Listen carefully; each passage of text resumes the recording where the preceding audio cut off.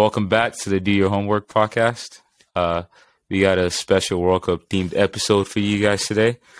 How are you doing, Josh? Good. Good? That's it? That's all you got for us today? Just good? I don't know, man. I'm kind of nervous leading up to this World Cup. Yeah. Jake, how are you feeling? I'm pretty good. I'm getting ready to get in bed and watch a good movie tonight. All right. So, the first topic we're going to be talking about here is we've all been talking about it. We've all seen the tweets about different players getting hurt and everything leading up to the World Cup. I have a list of the names here. So, and some of these guys, it's like they might miss it. I left, Josh, is Alphonso Davies for sure out or? So, he might miss the first couple of games, but I think pretty much he might be out. He might be out? Damn. I don't know if he's going to force it.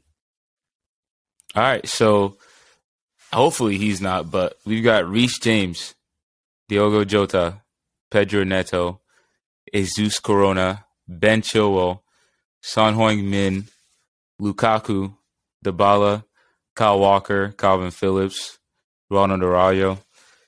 Just a long, and I think I'm still missing a couple of guys who are on the edge, but it's a pretty long list of kind of important players. And I feel like usually, like, it's obviously World Cup or injuries happen before the World Cup, but if you're getting hurt during your club season in a traditional World Cup year, let's say you got hurt in May, you have maybe a month and a half before the World Cup kicks off to hopefully recover. So it feels like, I don't know, man. Like, what do you guys think about that? No, yeah, that's the point. Is like usually people miss the World Cup because of like a fluky injury or like something long term. But now all of a sudden, when Davies picks up a muscle injury and the physio says he's out for 2 weeks, he might all of a sudden miss a World Cup instead of the DFK Pokal. So it's a lot tougher for these players to have to deal with that stuff. Yeah. I just don't enjoy that, like, FIFA, have you guys not realized less games is better for the players? Like, why are we trying to cram in 20,000 games in such a short period of time? Like, obviously, injuries are going to pick up. Either set something up with the European leagues or the other leagues to say, okay, this date, we take a break for a month for the World Cup, and then we'll pick things back up after. Now players are missing the World Cup for little knick-knack injuries that are like 10 days. They'll probably be out with their clubs for a week, and then now they're missing the World Cup just because, I tweaked my hamstring or I got a little chest contusion. Imagine you miss the World Cup because some guy from Southampton just clattered into you in the Premier League game on a Wednesday. Why I gotta be Southampton, bro? My bad. Southampton's just on my mind because y'all fired your coach finally. But I mean, that we can talk about that. We'll talk about that another time. But the crazy thing to me about this is like when they first announced the World Cup would be in the winter, we kind of thought like, yeah, that's weird, but they'll do it better. Dudes are literally playing like club games. Like I think it's a week, some less than a week before the World Cup kicks off. Yeah. And you have guys like Messi who are like putting stuff in their contract that like, I'm done playing by this date, which is smart, but not a lot of people have the clout Messi has to be able to do something like that. Ben Chilwell didn't. There was a leaked footage today that Ben Chilwell was wearing a bandage a day before they played against whatever team he re-injured himself again. Dinamo Zagreb. I think it was the Zagreb game. He was wearing a bandage on his leg the day before, and he still played like the whole game, I think, and got hurt again afterwards. So that's bad. And it feels like too, like this, it's like almost like a perfect storm, because like the last year and a half, 2 years, this schedule has been insane because of COVID. Like they packed in so many games into one. And then on top of that, FIFA made the decision a long time ago to have the World Cup in Qatar, which meant doing it in the winter.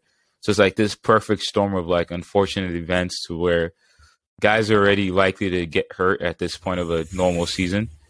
Then you combine, some of these guys have been playing, like 80 games over the last year and a half, 2 years. in that Yep. space.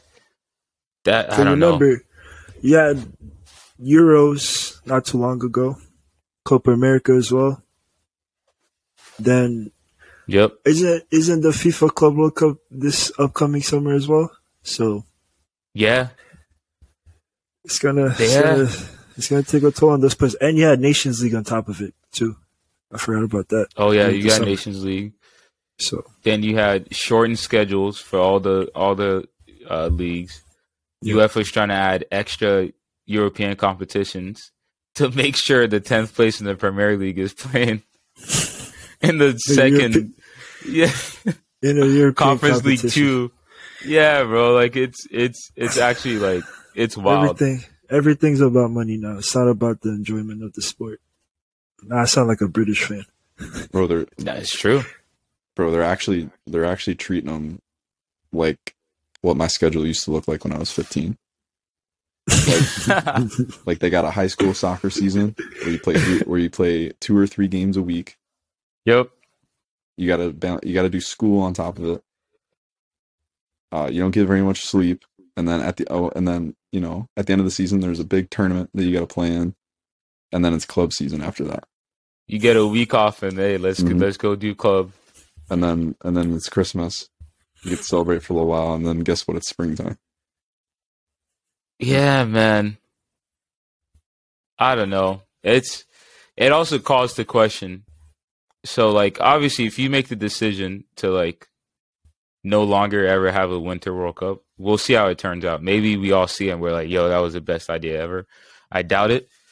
Especially as an Arsenal fan, I'm a little worried. Because that was my other question for you guys, too, is do you think, like, the state of, like, what we see now, like, I feel like there's a lot of surprising teams who are doing really well. Do you think something like the World Cup is like the worst thing that could happen to like a team like Arsenal, who's finally seemed like they figured it out, and now you just stop playing for what, 2 months? All right, maybe less than 2 months, like a month and a half. Do you guys think that will affect the quality of that, or like not really? It doesn't matter. I expect us to see some bumps and bruises in the second half of the season. And that's just because those players are going to be tired, especially the ones that go far in the World Cup.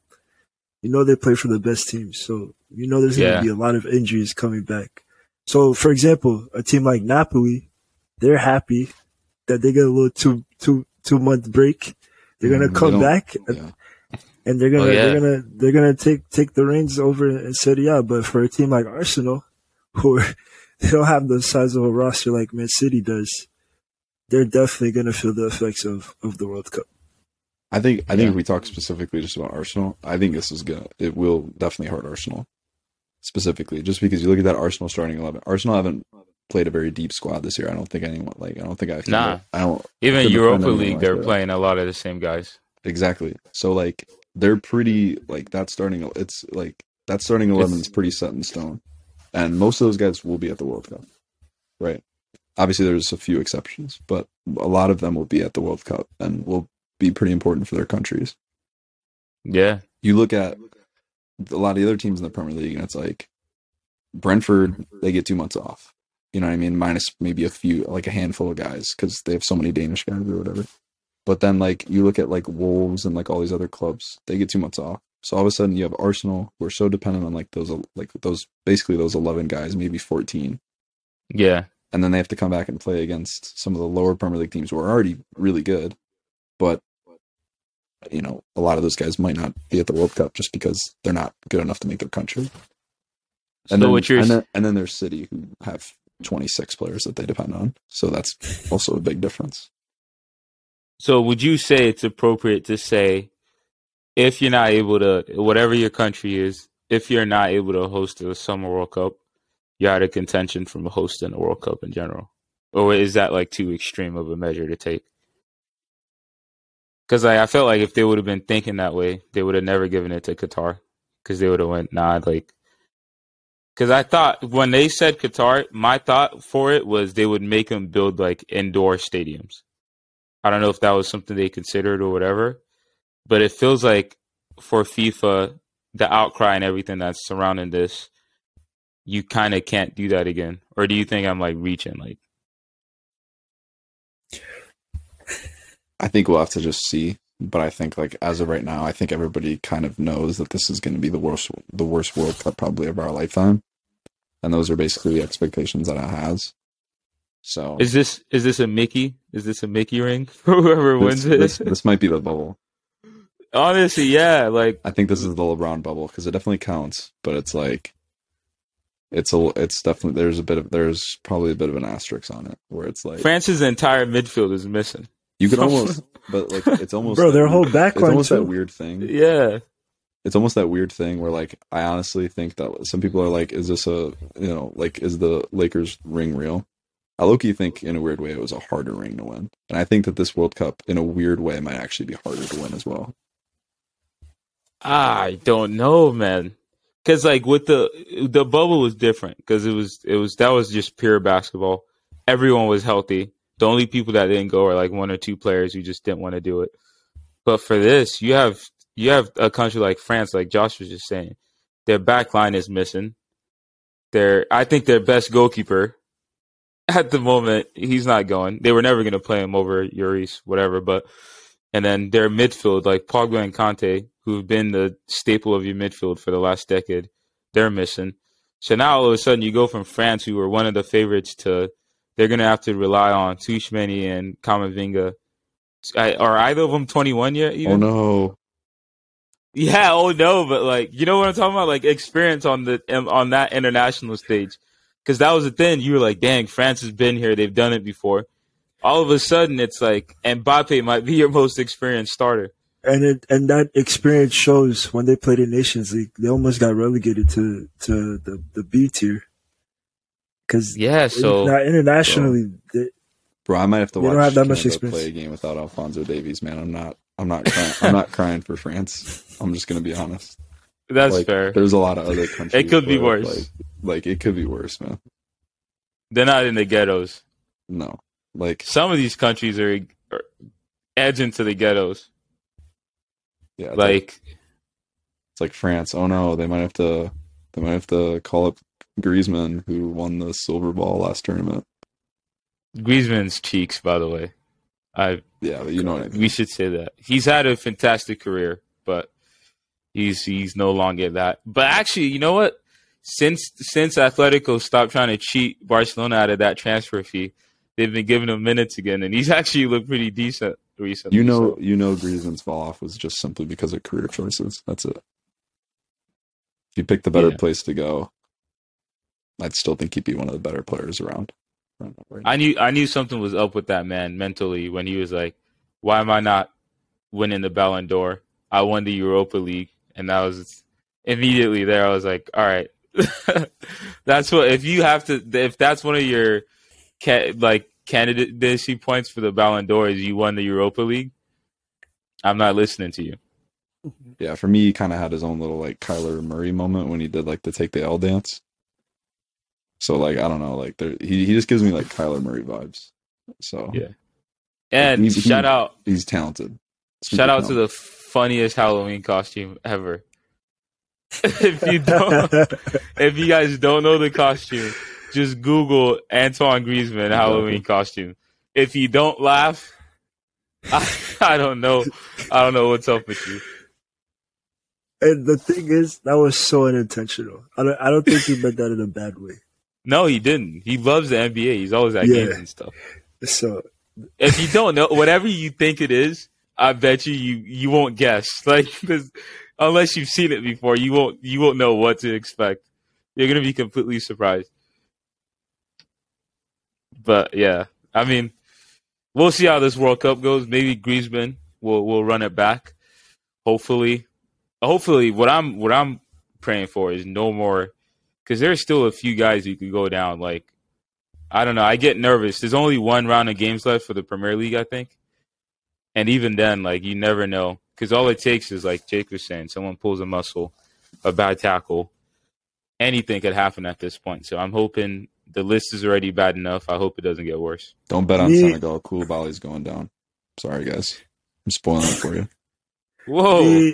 Me, I don't care about the big teams. It's my small, mighty nations that could give us a good story in the World Cup I'm praying for. So the Irans, the South Koreas, Japans, Tunisia, Morocco, all my African and Asian countries. I'm praying for you guys because I want you guys to do good at this World Cup. That's a perfect segue. Actually, we'll end this topic there. The next one we'll talk about is some of the storylines we're looking forward to in this next World Cup.